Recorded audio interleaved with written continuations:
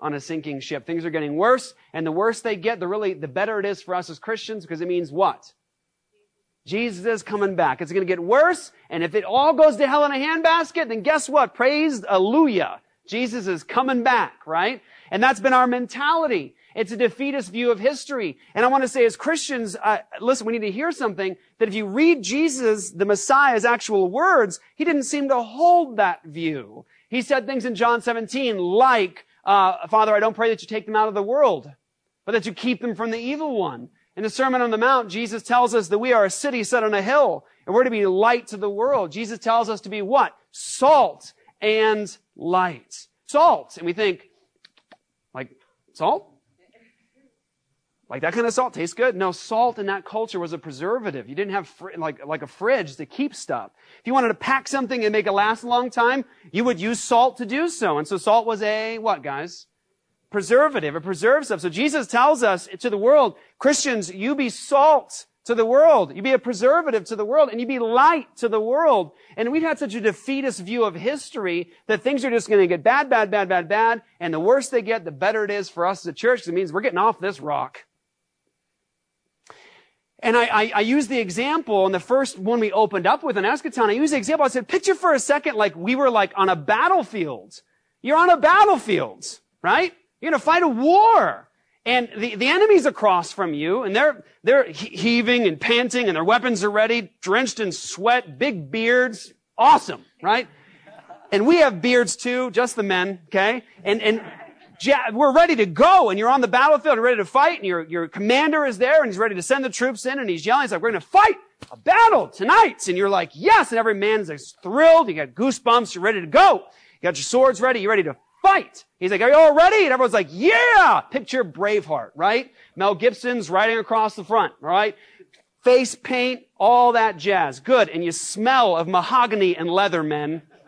All right, we're ready to go into the battle, and you are ready. You're amped up, your adrenaline's pumping, and you're ready to go. And your commander says, are you guys ready? You say, yeah! And he goes, all right, ready, we're going to enter this battle. And I want to let everyone know, there's absolutely no chance ever that you are getting out of this battle alive.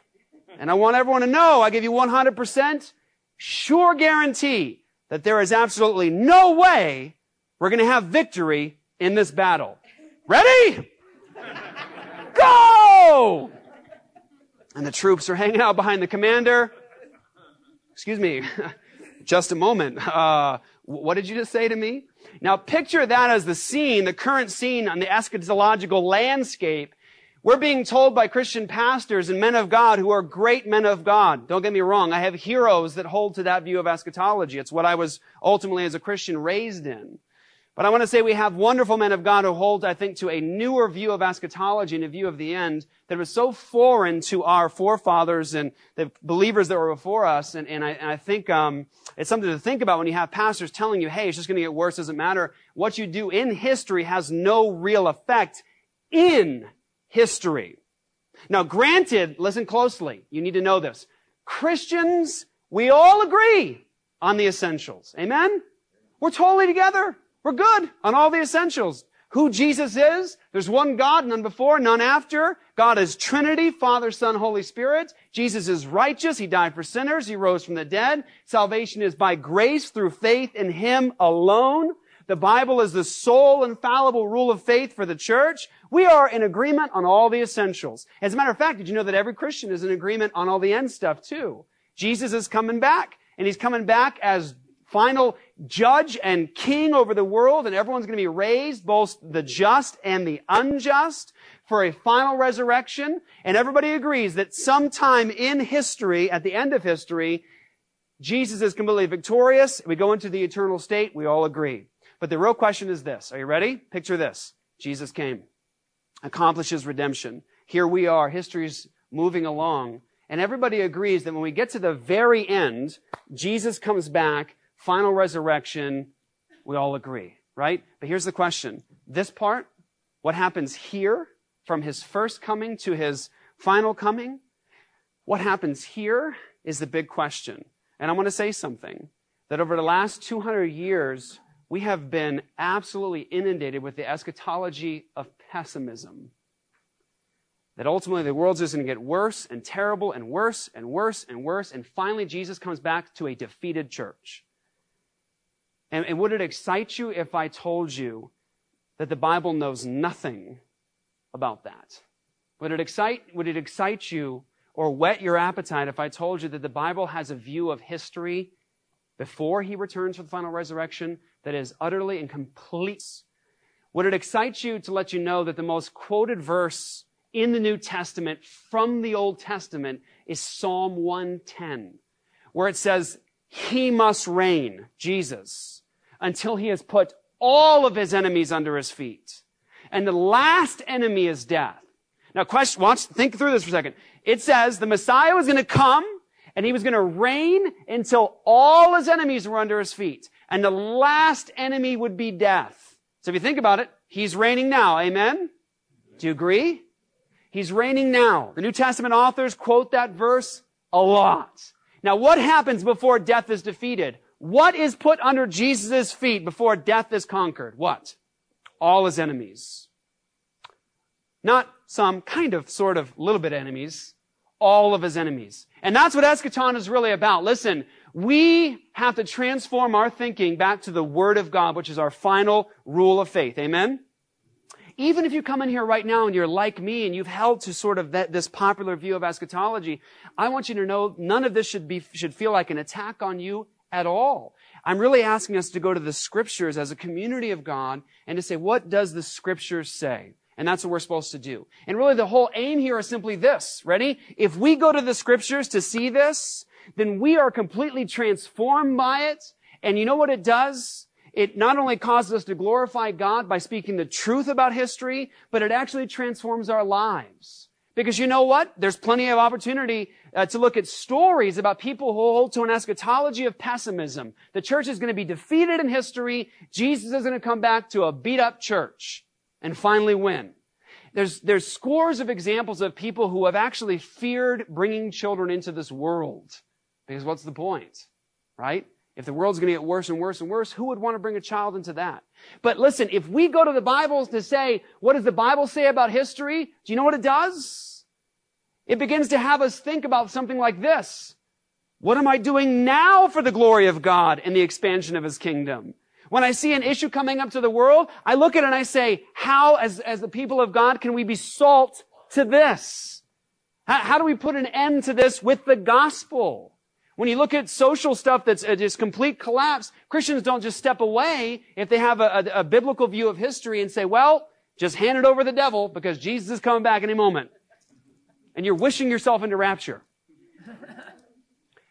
But you actually look at stuff in the world around you and you say, how can I get the gospel into this situation? The problem of drug and alcohol addiction, the problem of the breakdown of marriage in the family, the problem with abortion in our nation. As a Christian, when you understand the biblical view of history, you actually say, as the kingdom of God now, how do we answer this with the gospel? And how do we put this under Jesus' feet? How do I put the issue of abortion? How do I put Planned Parenthood under Jesus' feet? Do you get the point? You start thinking in those terms. You start looking at your kids and you say, how do I raise my kids, as messed up of a parent as I am, how do I raise my kids to know Christ, love Christ, and actually you're thinking 10, 20 generations after you. You start thinking about grandkids and great-great-great-great-great-grandkids and a legacy for the gospel that you leave for them. This changes everything not because it's just, hey, we want to be the optimist. Is the glass half empty or is it half full? It's to ask this question, what's biblical? Does the Bible teach us that we're defeated in history? Or does it teach us that Jesus is King of kings, Lord of lords, and that, ready? The whole earth will be full of the knowledge of God as the waters cover the sea. The Bible says that He shall have dominion from sea to sea and from the rivers to the end of the earth. What was Abraham, guys? Think about it. Abraham was the forefather of our faith, right? Kids. Maybe some kids in here know the song. The kids know the song. Father Abraham had many sons had father. You got it, right? No kids? No? Good? Say, you know that? Imogen, you know the song? Right? Good? My kids know it. What's wrong with you guys? But But you know the song, Father Abraham had many sons. We sing that in the kids' Sunday school classes and everything else. Awanas, Father Abraham had many sons. That's because the covenant God had with Abraham was that through Abraham's seed, which we know is Christ, he was going to bless all the world. And ready? All of Abraham's descendants would be like the sand in the sea. Let me tell you what, that's a lot of sand. It's a lot. And it would be like he would have descendants more numerous than the stars. Does this sound like defeat to you, what God told Abraham, that he'd have descendants like the stars of heaven or like the sea, the sand in the sea? You see, that's the picture of the victory of the Messiah in history. And I want to say that the whole picture in the Bible gives us something more beautiful, more optimistic than we have imagined in the last, say, 50 or 100 or 150 years in our culture. Something gloriously massive that God was doing in history. It's so much bigger than we've thought. And this whole series is meant to be something that would not just cut at you, but would cause you to be renewed. The glory of Christ and God's plan for history is massive, and it's awesome, and you're a part of it. Okay, so ready? Where have we been? Is the question. Where have we been? And if you missed this series, I do fear one thing right now. Here's what I fear. My fear is this, that with the kids in the room right now, and the new adults in the room right now, new brothers and sisters, families that are here, my fear is that I will use terminology that you will not understand and you will check out. Don't. I want you to know this stuff because I want you to be educated, and I want you to know what people say and what's the big picture. And so a couple things, ready? I'm just going to give you the main views of Christians, wonderful men and women of God. Here's the basic views. Ready? Number one, you've got something called premillennialism, historic premillennialism. And let me just give it to you simply. Ready? I'll try to give you a picture here. What it says is that Jesus came, okay? And then what's going to happen now as history moves along, Jesus is going to finally return, generally after a great time of tribulation and really brokenness and defeat. He's going to finally return and set up 1,000-year, literally 1,000-year, 1,000-year reign of Christ physically on earth with buildings and things to touch and everything else like they represent kingdom stuff for Messiah. And then he will return after that 1,000 years for a final resurrection. So picture it, Jesus comes, history moves on, he returns to bring 1,000-year literal kingdom, and then he finally returns for the resurrection after that. There's the final resurrection. The next view, that was premillennialism. Everyone say it with me, guys. Next is amillennialism, like atheist, without theism, without God. Amillennialism. Before, say, fairly recently in our history, 125 years or so, I think that's about the time period, there was no distinction between amillennialism and what we believe postmillennialism. It wasn't until fairly recently there became a distinction. So there's a lot of things about amillennialism that are pretty stinking awesome, okay? They're awesome. Now, amillennialism teaches that Jesus came, and guess what? He brought the kingdom that was promised. Amen? Amen?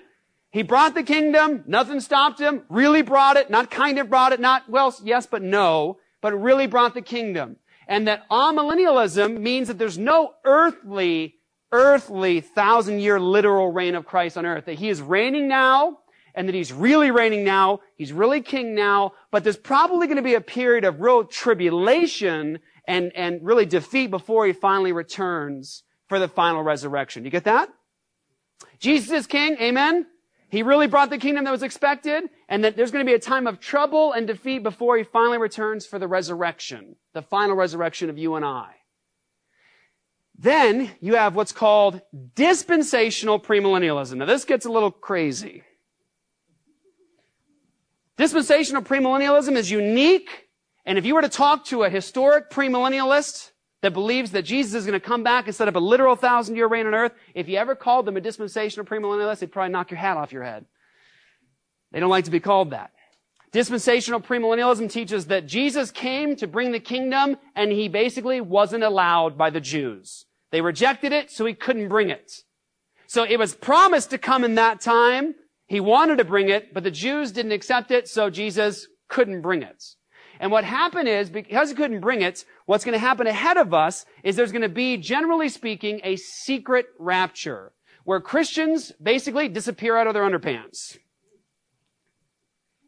Clothes just drop to the floor. You vanish. Poof! And you're gone.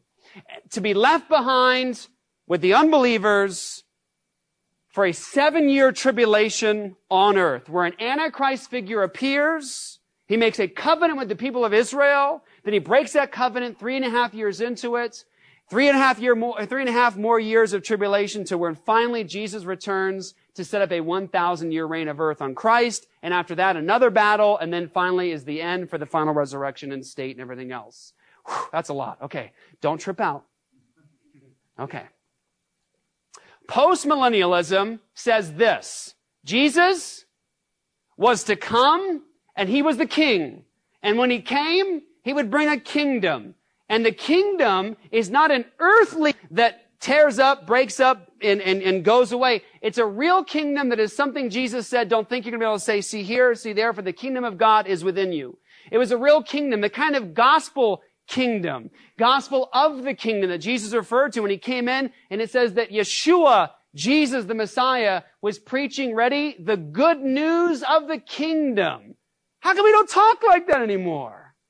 Christians, do you talk like that? When we talk about the message of Jesus and salvation, do we tell people, hey, this is the good news of the kingdom? The fact that Jesus comes in preaching the gospel of the kingdom and he says weird things that admitted as a Christian in our culture, he says things you're like, I don't know what that means. He says, repent for the kingdom of heaven is at hand. Like, what do you mean? Where? And we're asking the same question the Jews were asking. They were saying, where's your kingdom? Where is it? Where is it? Your king, where is it? And Jesus says to him, don't think you're going to say, see here, see there, for the kingdom of God is within you. He says things like, if I cast out demons by the Spirit of God, then the kingdom of God has come upon you. Has. If I do this, then this. And he did. He did cast out demons by the Spirit of God, which means what? He brought the kingdom. And the Bible clearly taught that the Messiah had to bring the kingdom during the time of the fourth kingdom, which was Rome. We're going to get into that today. And here's the big picture of postmillennialism. Are you ready? Jesus is king. For real. And he's seated now. He didn't kind of bring the kingdom. He brought it. And he's really king. Those passages that refer to Jesus as King of Kings and Lord of Lords, it means that. When it talks about that Jesus or the Father has transferred us from the kingdom of darkness to the kingdom of his dear Son, that's for real. In Revelation 1, where it says that he has made us a kingdom of priests, that's for real. It really happened. We're really his kingdom. He really reigns now. And history, according to the Bible from old to new, was this. God was through this Messiah going to destroy the works of the devil, all of the curse as far as it was found, that God was going to basically transform and renew all that was broken because of our sin. And world history, when Jesus has brought this gospel and this kingdom worldwide, we'll be able to say every tribe, tongue, nation has come to serve him. The Bible says that all the nations are going to stream up to the mountain of God, and that this Jesus, this Messiah, is king, and he's king and he has dominion, and that all the peoples are going to come to him. And at the end of history, I think we'll be able to say that the vast and greatest majority of all of mankind was saved because of Jesus. How's that sound? Pretty awesome. You're like, prove it. But watch this. Dr. Greg Bonson, wonderful man of God, huge impact on my thinking. Listen closely. I want to share this with you. He said that when someone presented postmillennialism to him the first time, that Jesus is going to be victorious in history before he returns, the gospel is going to penetrate all cultures and change everything. He said when someone first told him, this is what he said. Man, I wish that was true. But it ain't. You know why? Because you hear a story like that and you say something like, that sounds too good to be what? True. And I want to say something else. Do you know what Old Testament believers before Jesus came would have said to these glorious promises about this Messiah coming who was going to put an end to sin and make reconciliation for iniquity? And this promise that this new covenant was coming where God would put his law in your heart and he would indwell his people. Do you know what they would have said in the Old Testament before Jesus came? You're telling tales out of the schoolyard. That's too good to be true. In the Old Testament, imagine an Old Testament believer being told, little boy, little girl raised in synagogue. Imagine yourself being told by your parents, hey, one day a Messiah is going to come and deal with our sin. Everything that God promised to Father Abraham is going to be true. The glory of the Lord is going to fill the entire earth. This Messiah is going to make it to where there's no more sin between us and God. And we're going to be able to have access to God in a new covenant. Can you imagine what they would have said? They would have said, shh, that's not what the newspaper looks like. Looks like God's pretty defeated. You know what? Looks like God's temple is gone. During the Babylonian captivity, the Jews would have said, yeah, all these promises from God about this Messiah coming. Hey, hello? Daniel's like hanging out of the lion's mouth right there, right? Basically, right? We're stuck in Babylon. Are you not listening? Are you not looking around? There's no temple. There's no priesthood. Where's all this stuff that you're promising of new covenant and freedom from forgiveness and sin and all? Where's it all at? And here's the problem is that we have this problem where we only look at the circumstances around us and we go, nah, doesn't look like it. Right? Did you see the newspaper, Pastor Jeff? You're talking about Jesus reigning and conquering the whole world with the gospel. Did you read the newspaper today? You see who our president is? Right? You look at the world around you, you say things like that. You start looking at like, you know who's ruling right now in Afghanistan? You know what's going on down there? But the problem is we're not supposed to get our view of the future and what's actually true through sight and what's around us. We're not supposed to read current events into the Bible and say, well, I guess Jesus can't really have victory over this. Let me tell you something. Listen, if this story in Scripture about God being glorified through His full transformation of the world through this Messiah, if it sounds too good to be true to you and you think, I don't know if God can really do that, I think you're forgetting what a miracle it was for God to save you. Think about the fact that we forget that. We go, well, I know He could save me, but I don't know about the whole world. I know He could transform me, but I mean, that guy? We're forgetting that it was a pure miracle when God opened your eyes and changed your heart. The problem is that we don't think we're very bad. And we think, well, maybe it's kind of easier for Jesus to save me, but not that guy. Right? This is the story of a mighty Savior who brings a miracle in people's lives. You know, I want to say one for those of you guys that are new, you can maybe check out for a second, but for those of you guys that have been here for a while, listen, if you're Reformed, I don't understand how any self-respecting Reformed person is not post-millennial. If you believe that God is sovereign over every detail of salvation, why is it hard for you to imagine that this God could save the whole world? That He could transform whole cultures? If you believe that God really directs salvation, He brings it. Jesus opens eyes and turns hearts of stone, then why is it hard for you to believe that Jesus could do that to the whole world? First foundation, number one. History is going somewhere. Foundation number one, God is sovereign over history. I'm not doing these again, I'm just telling you what they were. God is sovereign over history. Number two, Moses wrote about Jesus. We talked about in the beginning of the Bible, the first 5 books are written by whom? Moses. Moses wrote the first 5 books. Kids, ready? Moses wrote the first 5 books of the Bible. And when Jesus was here, He told the Jewish leadership of His day, you know what He said to them? He said, if you believe Moses, you would believe me, because he wrote about me. How trippy is that? Guys, think about it for a second. About 1,400 years before Jesus came, Moses is writing revelation of God about Jesus. That's a bold claim for Jesus to say, listen, you read Moses, you should believe me because he wrote about me. So the law talks about Jesus. This is the third foundation. This is really something you need to listen and grab. If you forget anything in this message, don't forget this. Third foundation.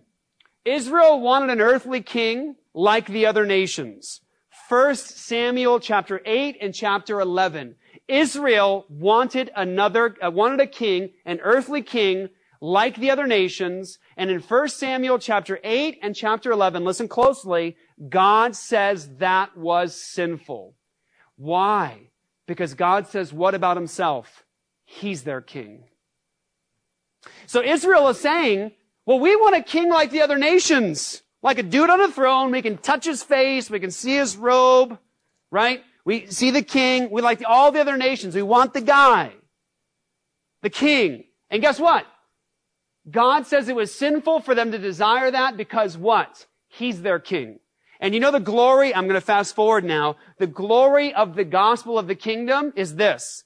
God's people were saying, we want an earthly king. God says, all right, I'll give you one as punishment. Have Saul and David. Doesn't work out so well, does it? And so when God gives them a king, you know what he says he's doing to them? Punishing them. When Saul and David are there, God had providence in that, and he was good to them in that. But you know what? He was working out his ultimate plan, which was to what? For God to condescend himself, to take on flesh. God the King becomes man.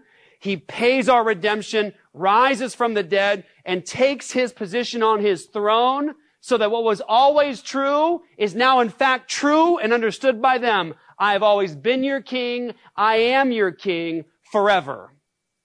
God becomes king in the Gospels. So that was a foundation you need to know about because it's something that does come up later. The fourth foundation is we did this. The victory theme in the Psalms. I can't do it for you today because we'd be here till 10. The victory theme in the Psalms, you need to go back and you need to listen to the message I did. We went through a sort of a spattering of verses in the Psalms to talk about the victory theme in the Psalms. Put it this way. Psalm chapter 2. Are you ready? I'll give you one. Psalm chapter 2, incredible. It's incredible. It's quoted in the New Testament as about Jesus. And you know what it says? It's crazy. The Father has a discussion with Jesus in the Psalms, in the Old Testament. How you like that for Trinitarian?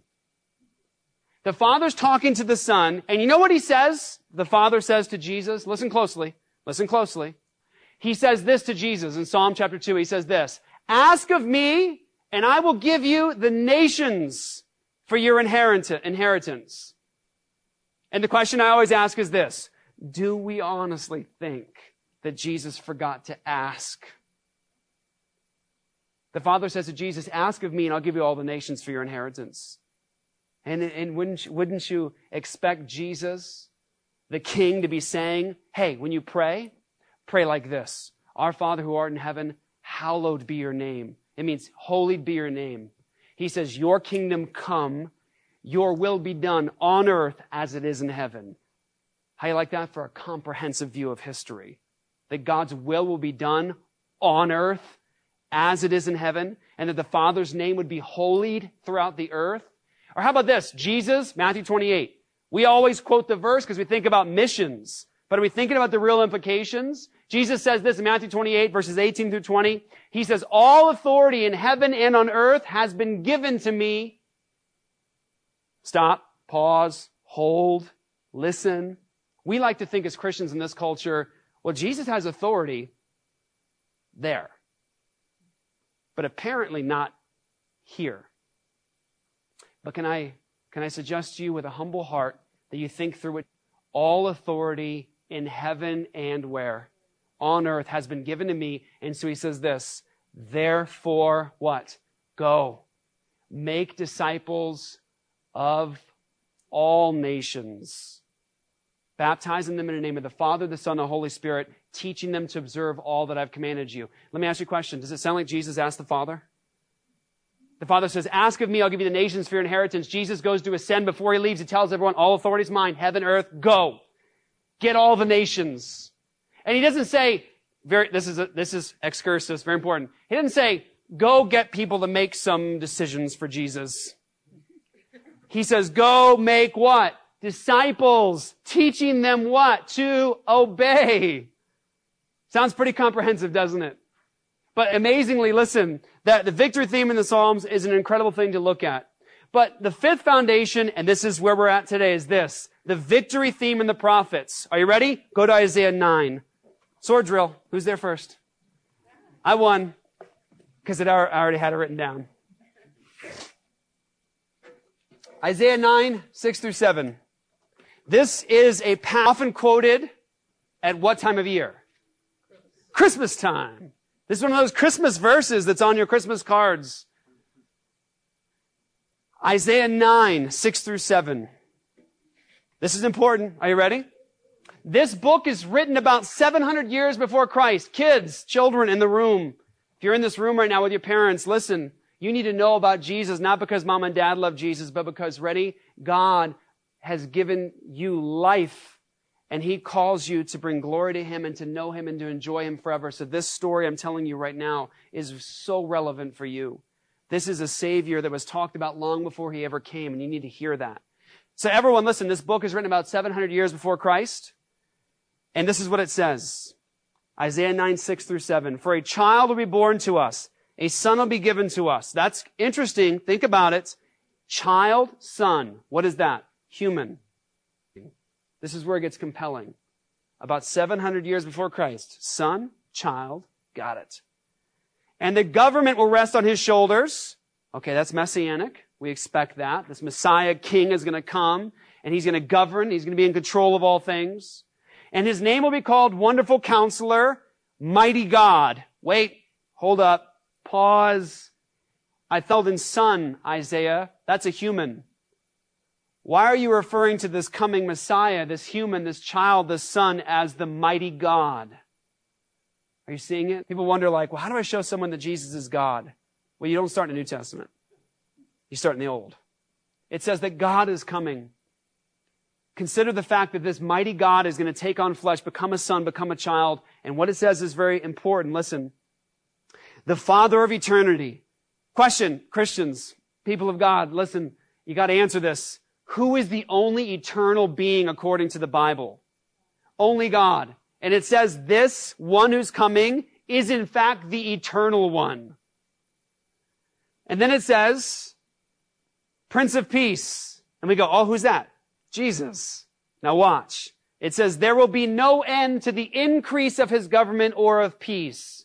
On the throne of David and over his kingdom, to establish it and to uphold it with justice and righteousness from then on and forevermore. The zeal of the Lord of hosts will accomplish this. Now watch this. This is important. We often quote the first part and we forget that second half because it confuses us, doesn't it? The first part we go, oh, that's Jesus. He's the Son. He's the child. He's God in the flesh. He's the Father of eternity. But look what it says. It says very clearly, on the throne of David and over his kingdom, to establish it and to uphold it with justice and righteousness from then on and forevermore. The zeal of the Lord of hosts will accomplish this. But this is important. Verse 7, there will be no end to the increase of his government and peace. Guys, listen, watch this. There will be no end to the... What is that? That's progressive. That's growth. It's not a cataclysmic event where all of a sudden things are going a certain way and all of a sudden the kingdom arrives and it's like, boom! Cataclysmic event. It's of the increase of his government. It's going to grow. It's going to flourish. And watch this. Wouldn't you know it? When Jesus comes in Matthew 13, guys, how does he refer to the kingdom? Mustard seed what? To large tree. A seed so small you could barely see it in your hand, that when it's full grown, it becomes what, guys? A tree, and all the birds of the air can nest in its branches. And then again, most guys maybe don't understand this, but ladies, this is for the ladies. Jesus always has like one and then, oh, for the ladies. No, I'm joking. This isn't. He says, leaven in a lump of dough. Maybe that, I just made that up. That was, leaven in a lump of dough, Matthew 13, right after this mustard seed to large tree, Jesus says it's like leaven in a lump of dough. Now guys, think about it. When you ever see dough rising, put a little bit of yeast in dough, what happens to it? It rises. What's the yeast do? It permeates the entirety of the loaf. When Jesus referred to the kingdom, what did he say? Small to large growth. Small to large expansion. And wouldn't you know it, Isaiah already said it. The increase of his government, there would be no end. It's going to grow. It's going to flourish. And if you sit there right now and you think to yourself, but Jeff, look at all this brokenness. Jeff, look at all this poverty. Look at all this. Look at all that. I want to say this. That's because the gospel of the kingdom needs to get into that. And if you say, I don't know if it can happen. I don't know if we're going to make it. I want to say this. Ready? Take a deep breath. Do you know why? Because this passage says something very significant. You got to look at it. Look at the end of verse 7. It says, if you ever wanted to know if it's going to happen, you need to look at the origin of where it's coming from. The zeal of the Lord of hosts will accomplish this. How'd you like to have the God spoke and billions of galaxies came into existence? The God who said, let there be light, and there was light. The God who said, giraffes, booyah! Baboons, booyah! With weird butts. Right? God has a sense of humor because that's just strange stuff right there. Right? Awesome, beautiful birds. Little babies. I got to give birth. No, stop. Pause. I got to help a dog birth puppies Friday. And it was so amazing. Crazy. Just think that the God who created you speaks and it happens and he's in control of everything. Think about the fact that this dog I got to word this correctly. Okay. This dog that I helped give birth to its puppies, there you go, on Friday, never had puppies before, first litter. It really was. Never seen a dog do it before. And it was so funny. When we got up, I looked to see, okay, what do we got to look for? How do we do this? And I started seeing she was panting. So I was like, I think she's going to labor now. It's time for her to have puppies. And then next thing you know, she humming when I was calling her and she looked like something was really wrong. So we got her in this little pool thing we had set up for her, got her all ready for it. She has no idea what's coming. And then this water came out and she's like, oh, what's that? You know, she's tripping out. I was like, it's cool. Just relax. And next thing you know, out of nowhere, like in an instant, this little puppy just slips out. And you should have seen my dog was like, what is the...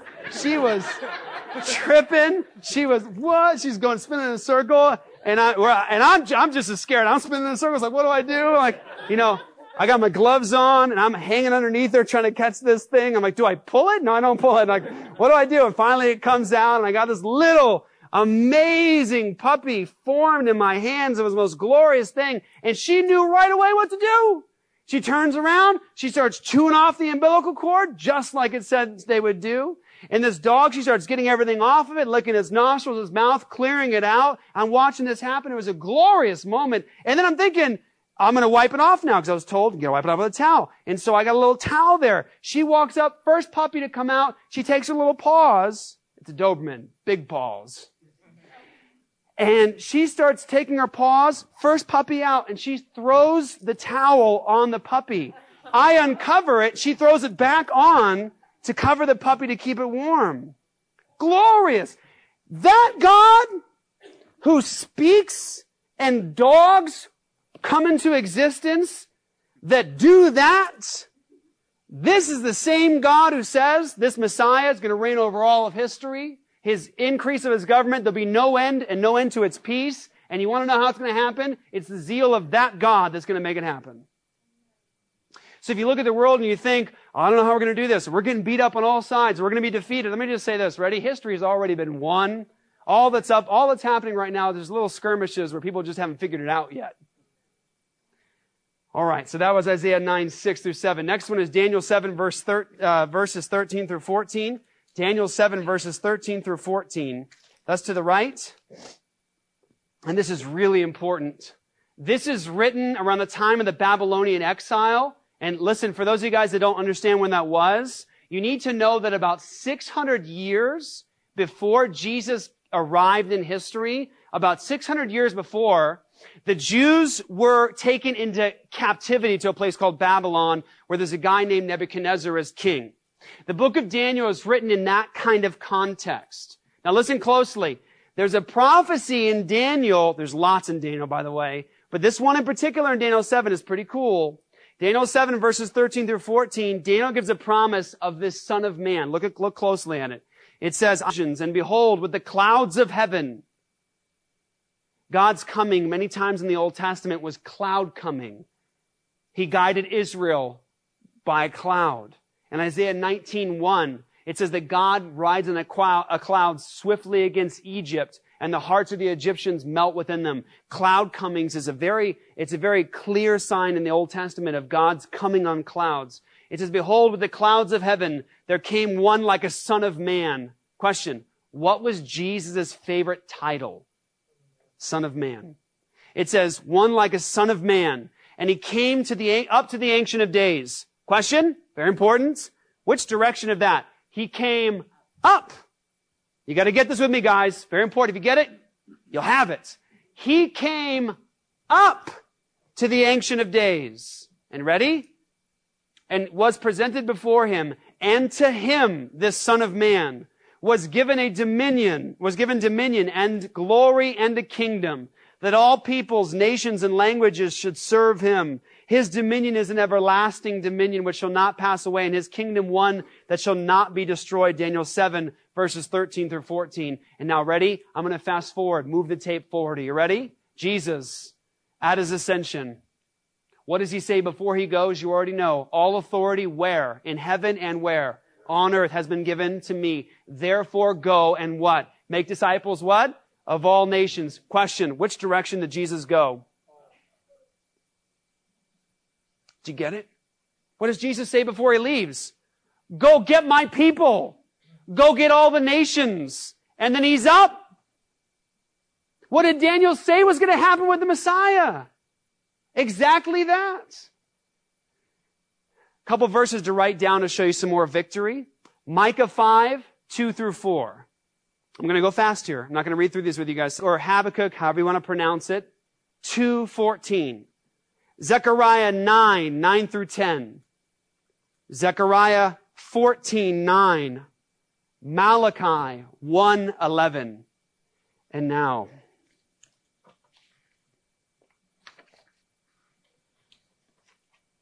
this is important. Okay, think about this for a second. You read some psalm. Which psalm was that earlier? 92. 92? Did you listen to the language of that?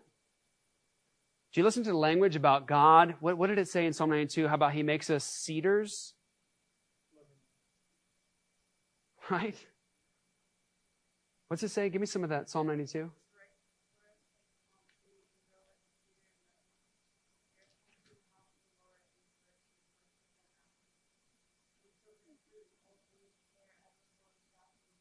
Oh, stop. Do you know you have fruit and sap? You're like a cedar of Lebanon. You're like, I have no idea what that means. Sounds cool, though. Do you notice this language of the Bible? It's everywhere. It's everywhere at all times. This poetic imagery that's supposed to draw up all of these different images of something. And it's amazing because, watch this, ready? People will say, well, do you interpret the Bible literally? Spiritually? And I'm going to say that's a false dichotomy, because in certain places you have to interpret it what? Literally. Because it's historical narrative or it's a literal thing. Like Jesus died on a cross, really died, really rose physically. They ate with him, he held them. That's literal, that's narrative. You get it, it's literal. But guess what? You cannot say, I interpret the Bible. If you do, if you say, I interpret the Bible literally, then where's your sap? Can I have some of your fruit? Where's it at? You keep it in your pocket somewhere? Get what I'm saying? If you interpret it literally, you can have a problem. Like, you'd be looking for a chick named Wisdom, crying out in the streets. Where's she at? And what's she saying anyways? If you interpret it only literally, because you hear about locusts with men's faces, now that's crazy. I don't like bugs, but I would not like that kind of bug. You're going to be looking for a whore, a harlot, the Bible says, of Babylon, riding a 7-headed, 10-horned beast, drinking blood, wearing purple and scarlet. And you're going to have to ask the question, where do I find her? Or avoid her? Probably on Craigslist, I'm just saying.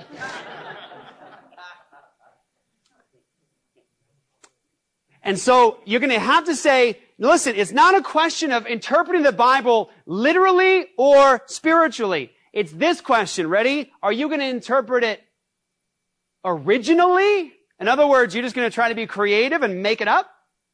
You're going to attempt to be original? Or you're going to interpret it, ready? Biblically. In other words, when you look in the Bible, you'll look at these images that God uses, and you'll say, what is he saying when he says that? Like, for example, consider the imagery. Ready? You all know this. Ready? Kids, you know this too. Ready? Jesus is the Lamb of God. Lamb of God. You do not ever, when you hear that, think literally Jesus has a coat of fur. They have fur, right? Wool, sorry. Wool. Wool. You don't think, oh, that means he's really nice. Like a lamb. No, you understand the imageries from the Old Testament sacrifice. Amen? You get that. And also another example, it says that our God is a consuming fire. Really? Like literally? Like a blast furnace? Like that kind of consuming fire?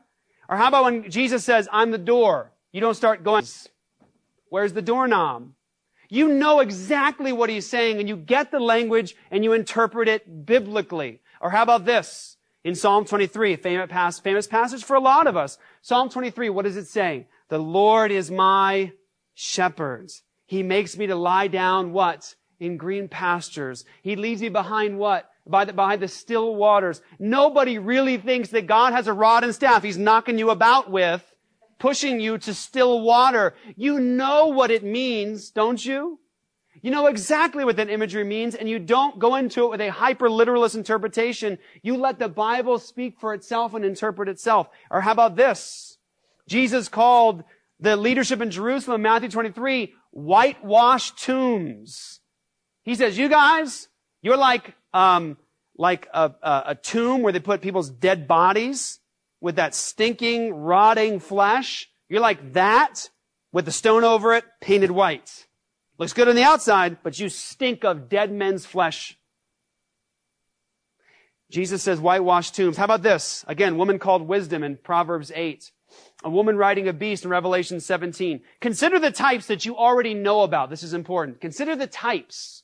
For example, you start reading the Old Testament after reading the New, and you're like, oh, it's awesome. And you read the Old, and you're like, I'm going to read through the Old. And you get to Leviticus, and you start tripping out. You're like, what's the priest situation? What's the killing of animals? What's the laying of hands on goats? What's the scapegoat for? What's all this stuff for? And it messes with you because you're like, how does all this fit together? And what we have to understand is those were types of what was to come. In other words, question, do you want to go back to killing sheep? Do you want to go back to a temple, a literal temple with a veil, with the Holy of Holies to have a priest go before you? Do you want to go back? The point is we all understand that those things were types and shadows of something better, something bigger, something beyond it. It was more beautiful, more glorious. The animal sacrifice meant something, but it was pointing to something bigger and more eternal and something that had foundations built by God that would not pass away. Do you know what stunk about the priesthood of the Old Testament? The guy was a sinner like you. That's kind of a problem. He's going to die one day. That's also a problem. And he had to constantly make new sacrifice all the time. And Yom Kippur was the Day of Atonement. He's going to make this big sacrifice once a year. It's a pretty big deal. It's like every year someone's reminding you that you're a sinner and you're lost and you're separated from God. But did the temple mean something? Yes. Did the priesthood mean something? Yes. Did the animal sacrifices mean something? Yes. Whom did they point to? To Jesus. Think about this. Ready? Animal sacrifices. What was that? A type of what was to come. Think about this. The temple. What was that? A type of what was to come. And you might say this. Ready? You might say this. You might say, what was the temple a type of to come? And you already know it. Jesus says to the Jews of his day, what does he say to them? He says, destroy what? This temple, and in 3 days what? I will raise it up. And what were they thinking? They were like, the temple? That took us like decades to build. What are you talking about? And it says, what about Jesus? He was referring to what, guys? The temple of his body. Guess what, guys? Something greater than the temple is here. That old temple is gone, and I want to say, praise God. And if ready, a Jew today laid a cornerstone for the temple and built up another temple, do you know what they'd be saying to Jesus? You are not the Messiah. We need more sacrifices. You are not king. No Christian should ever get behind that. Because guess what? We have the promised temple of the new covenant, and that's Jesus. How about this? Jesus there was a foreshadow in the Old Testament of the Melchizedek priesthood, the highest priesthood that was going to last forever. That's Jesus. Leviticus 16, the priest would go and lay his hands on the goats. One would die, one he would confess the sins of the people onto, and they would separate it from the people. All that pointed to Christ. How about Abraham offering his son? You guys know that one? Abraham offered his son in Genesis, And what happens? In Genesis, he offers his son. And think through the implications, guys. Kids, imagine your dad goes to offer you to God to kill you. Now you're awake. Okay. God tells Abraham, take your son, your only son, the son of you love. This is the son that God promised to bless the whole world through, mind you. He says, this is the son I'm going to bless the whole world through. Take him and offer him as a sacrifice on the place that I tell you, Moriah. It's a, ready? 3-day journey to get there. He takes his son, the son of his love, his only son. And then Isaac, his son, the son of his love, his only son, carries the wood to the place of the sacrifice. He goes up, and Isaac asks his dad a question. He says, Dad, I see the fire and the wood, but where's the lamb? What's the question? Where's the lamb? And Abraham says, God will provide for himself a lamb, my son, for the offering. What did Abraham tell his son, his only son, who carried the wood to that specific place? What did he tell him? God will provide for himself the lamb. And then Abraham takes and he binds him, and the one of it, the promise, the son of his love, and God says, the angel of the Lord says, do not do anything to him or hurt the lad. He says, basically, this isn't going to happen. And then what's he do? They find a ram caught in a thicket. A what? A ram. Not a what? A lamb. And then Abraham says, this is the place the Lord will provide it. And it was about 2,000 years later that ready God's son, the son of his love, his only son, carried the wood to the place of the sacrifice. And it was on that mountain that it happened, where God provided the lamb as promised. Do you see the foreshadows? The types of what was to come? Now watch this. Go to Galatians 4 real briefly. This is going to get really exciting here. Galatians 4. Galatians chapter 4, New Testament book. I want to show you and suggest you to consider this type. This is very important. Galatians chapter 4. Consider this type. Look how Paul interprets an event in history. Now, to get you a little background as you get there, I'm going to tell you there's a guy named Abraham. Kids, you know the song you sing about Father Abraham had many sons? Okay. Abraham was the guy that God called to himself, and he promised that he was going to bless the whole world through Abraham. He made a covenant with him. Abraham did nothing. He just believed God, and God credited to him righteousness. Now watch this. Abraham did something wrong. They didn't fully trust God that he'd keep his promise. They didn't fully really believe it. So Sarah jumps the gun and says, hey, we got to have a child. Take Hagar, have a baby with her as my concubine, and we'll have a child. And so they had a child named what? Ishmael. Now, Ishmael was not the son that God promised him, but God did bless Ishmael. But God says, no, it's going to be through Sarah, and it's going to be Isaac. And so what happens is, ready? Watch this. Hagar was a slave. She had a son named what? Ishmael. Now, Sarah was a free woman, and she had a son named what? Isaac. I need you to see this. Ready? There's two here. Hagar, slave. Sarah, free. Son of the promise. Now listen, first century. Capture this for a second. Listen closely. Put yourself in the mindset of an early Jewish Christian. You're in the first century. Jesus died and rose again. And you're telling everybody, hey, it's done. It's seriously finished. Like, he's the king. He's Messiah. He died and rose again. You don't need to offer animal sacrifices anymore. Come to the Messiah. There's forgiveness and peace. And you got these Jews over here that are going, I'm sorry, who's king? Who?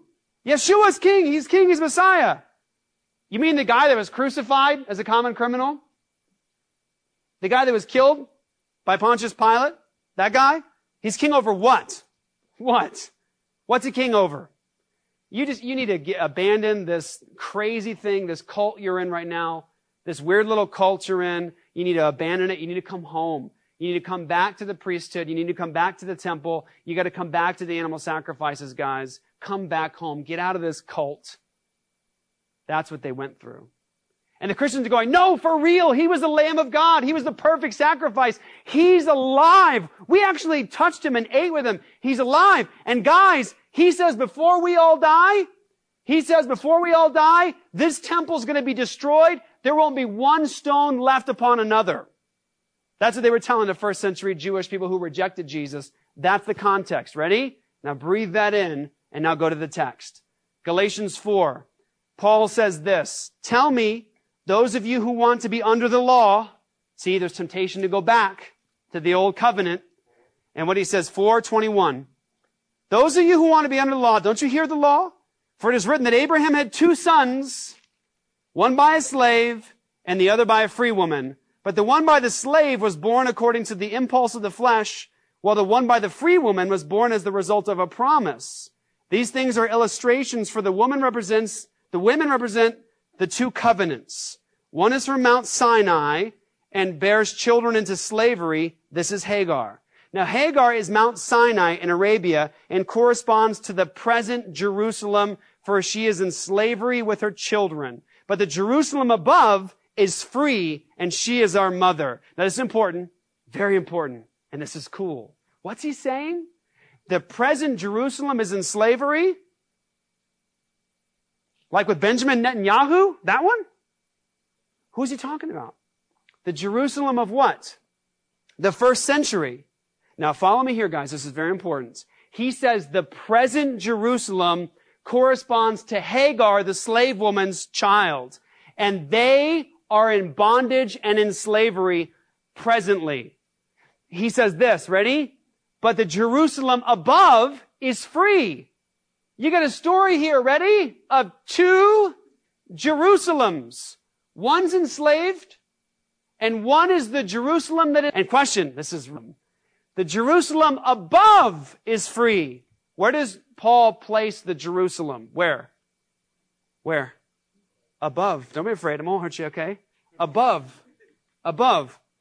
This is important. Watch this. For it is written, rejoice, childless woman who does not give birth. Burst into song and shout, for you who are not in labor. For the children of the desolate are many, more numerous than those of the woman who has a husband. Now you, brothers, like Isaac, are children of promise.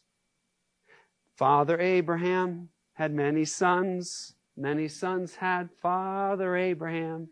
You get it? Watch. Father Abraham had Isaac. That was the son of the promise, which goes to Jesus, which goes to whom? You. He says, you guys are not sons of the slave woman. You are sons of the free. You are from the Jerusalem that is above. And so he says, you brothers like Isaac are children of promise, but just as then the child born according to the flesh persecuted the one according to the Spirit, so also now, and this is awesome. He says, watch this. These 2 covenants are represented by 2 women. One's a slave child. One's a free child. And he says this. He says, just like when Hagar had this child and Sarah had this one, just as the one persecuted the other then, he says, so it is now. He said, remember how the child of Hagar persecuted Isaac? He said, that's what's happening now. The old covenant people, the old Jerusalem is persecuting the new Jerusalem, the one that's from above. But watch what is being said before the fall of Jerusalem in the first century. He says, but what does the scripture say? Drive out the slave and her son, for the son of the slave will never be a co-heir with the son of the free woman. Therefore, brothers, we are not children of the slave, but of the free. What's the promise there? What's insinuated there? That this slave be driven out because it's not an heir. I should say, drive out the slave and her son. He says this, very important, watch this. In his moment, that earthly Jerusalem, those Jews were persecuting the Jewish Christians. And he's like, guys, they're in bondage. He says, but we are the children of the Jerusalem from above. He says, but guess what God's about to do? He's about to drive out that one. And this is shortly before the fall of Jerusalem in 70 AD when it actually happened. And I'm going to end with this to whet your appetite for next week because I want you to come back. It's going to get amazing. Are you ready? Question. This was a story of 2 what? Give it to me. Galatians 4. 2 what? What's that? 2 brothers? 2 what else? 2 women? 2 what else? 2 covenants. Very good. 2 Jerusalems. 2 what? Jerusalems. And where was the location, according to Paul, of the Jerusalem that we're a part of? And what did he say was about to happen to that old Jerusalem that was in slavery? It was about to be what? Driven out. Now I want you to think for a second about the book of Revelation. First century, early Christians who are Jewish are being persecuted by the Jews who reject the Messiah. And I told you something already. You already caught it. I already said it, and we said it jokingly. But I told you about a harlot, a whore, riding a beast with 7 heads and 10 horns. I told you about Revelation when he talks about a woman wearing purple and scarlet, drinking blood, with Babylon written on her forehead, and she's in the desert, the wilderness. She's riding a 7-headed, 10-horned beast. And then in Revelation 17, John, in this vision of this woman, he says, but that beast she's riding is going to turn on her, make her desolate, and burn her with fire. And then it says that the woman you saw is the great city. Do a word study in Revelation, and guess what? Every single time you see the words great city, who's it referring to? Jerusalem. In Revelation, you've got a story, a tale of 2 cities. A tale of 2 cities. One is a harlot, wearing the priest's colors, purple and scarlet, existing in the wilderness. Where were the Jews when they were disobedient to God in the wilderness for how many years? Are you getting the images now? What does the woman have on her forehead? Babylon. Was Babylon a good place for the Jews or a bad place for the Jews? A bad place. Why were they in Babylon? Because of their sin. Are you getting the picture here? It's a harlot in the wilderness with Babylon on her head, wearing the priest's colors, drinking the blood of the saints and the martyrs of Jesus. And Jesus says in the first century, Jerusalem, Jerusalem, who kills the prophets and stones those who are sent to her. Are you getting the picture now? And it says that she's riding a 7-headed, 10-horned beast. Rome is the Septimonium, the city of 7 hills. Riding a 7-headed, 10-horned beast. You say, why is Jerusalem riding a 7-headed, 10-horned beast? Ready? Pontius Pilate says, before the crowds, he says, shall I crucify your king? And the Jews of the first century say what to Pontius Pilate? We have no king but Caesar. The harlot riding the beast. But the first century Christians who had turned to Christ, who were Jewish and were like, hey, we're Jews and we're following a Jewish Messiah, were being persecuted by the first century Jews who rejected Messiah. And John's telling them, hang on, he is coming quickly. He's coming quickly. Hang on. He's coming. Every eye's going to see him, including those who pierced him. Did you catch that? And watch what happens. John says that beast that she's riding is about to make her desolate and burn her with fire. Did you guys know that within 6 years of John's writing Revelation, Rome turned on Israel, destroyed the city, set it on fire, destroyed the temple? Did you know that happened? Revelation's the story, ready, of 2 cities. One, ready? And I'm going to use biblical terminology, not abusive. One is a whore who is a bride but goes off and just starts doing with other nations what they're doing. And God called Israel in the Old Testament a harlot. He says, you're not like other harlots. You're different than other harlots, but you're a harlot. Now what's glorious is this. Turn to Revelation 21.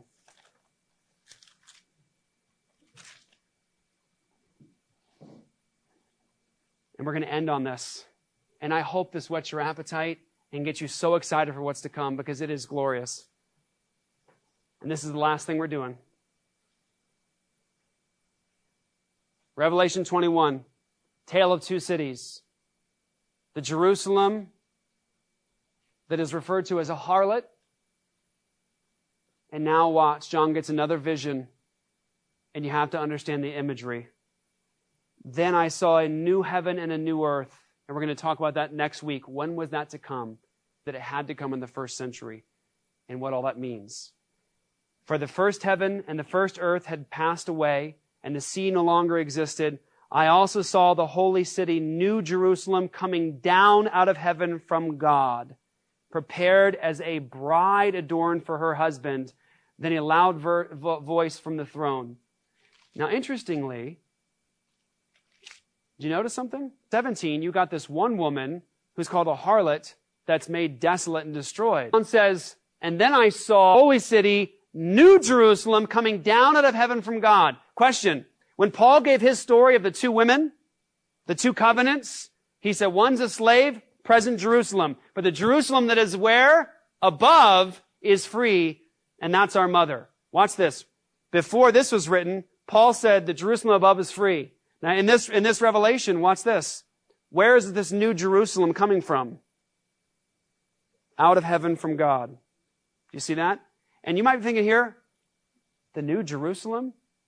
It's already here? Let me ask you a question. Are you the bride of Christ? Are we the bride of Christ? Read the text. I also saw, verse 2, the holy city, New Jerusalem, coming down out of heaven from God, prepared like a bride, adorned for her husband.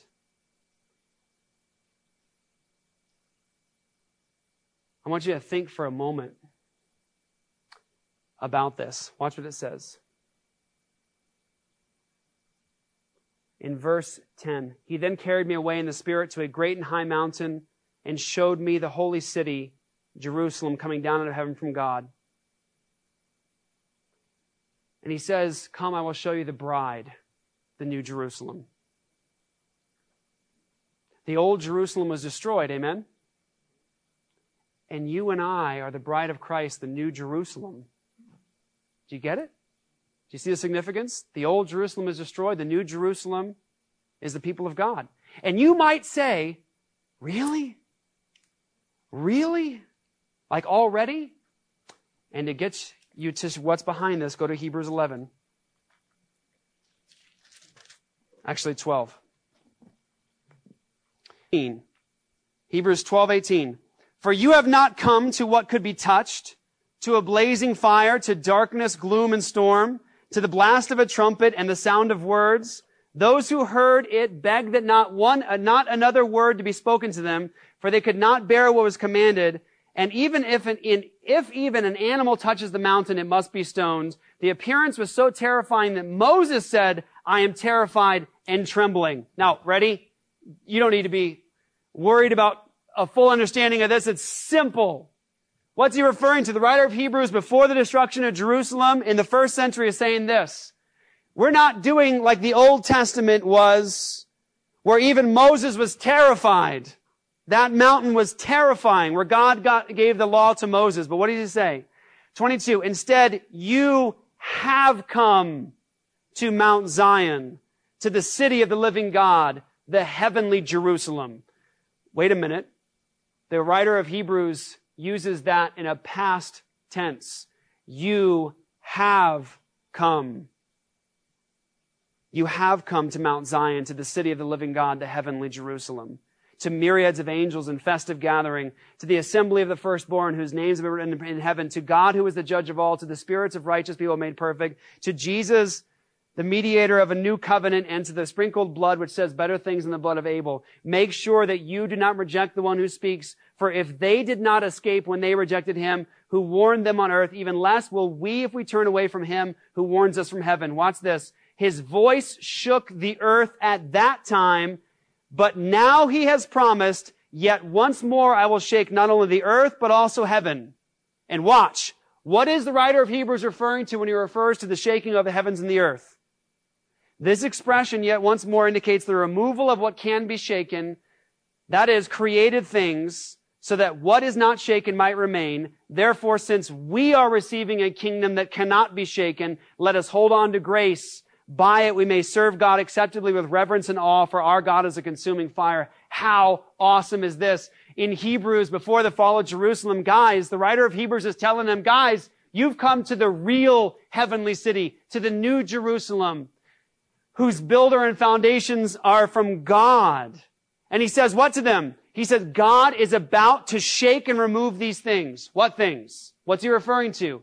To the old covenant sacrificial system and foreshadowing things. He says God's going to shake those things. He's going to remove them so that the things that cannot be shaken would remain, since we are receiving a kingdom that cannot be shaken.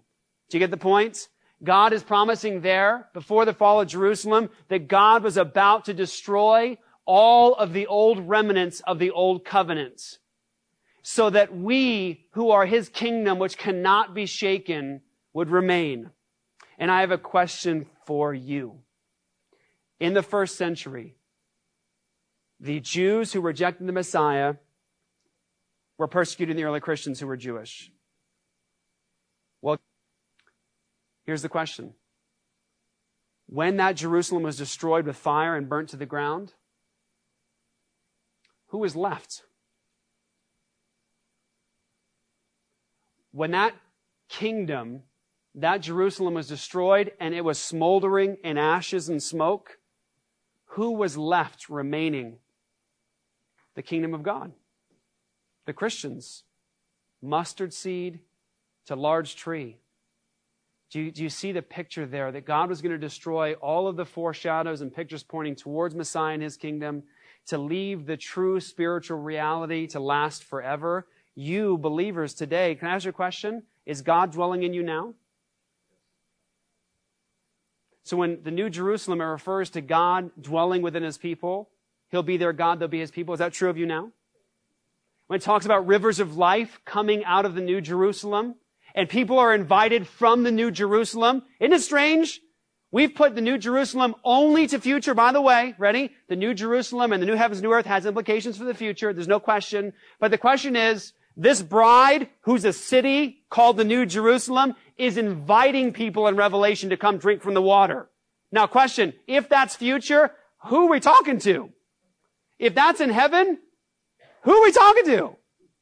Why is an invitation coming out from the New Jerusalem in Revelation to tell people to come drink of the water of life? And I have a question for you, believer. Ready?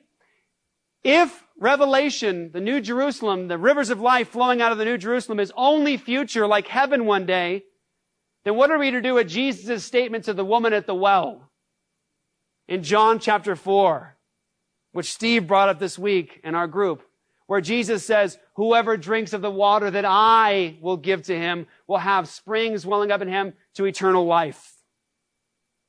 Have you taken from the water of life? God, you can answer that. Have you taken from the water of life? So the reality of the New Jerusalem is something you already know and have experienced. Do you see it? That old Jerusalem is destroyed. All the types and shadows that are pointing to Jesus destroyed. Everything promised has arrived, and now it's a matter of growth and fulfillment till final victory. Of course, there are unanswered questions. And there should be. I need to ask those questions.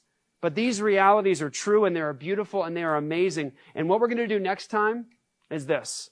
I'm going to take you to Isaiah and to Daniel to show you that the promises were for a specific time.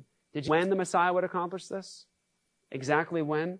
We're going to see that next week, guys. Let's pray. Father, I want to thank you, Lord, for tonight and the time we've had in your word. I pray you bless us, God, as we continue this series. I know that there's so much here, Lord God, by way of the symbolism and the imagery and the sheer magnitude and size of all this, God, that it should compel us, Lord. It should cause us to desire to come to your word, to understand it better, to understand you more, and to see the real glory of Christ. I pray you bless us, Lord, as we study this, continue this, Lord. Bless us this week as we study and look through these things. And I pray that you lift up our hearts and our souls. In Jesus' name, amen.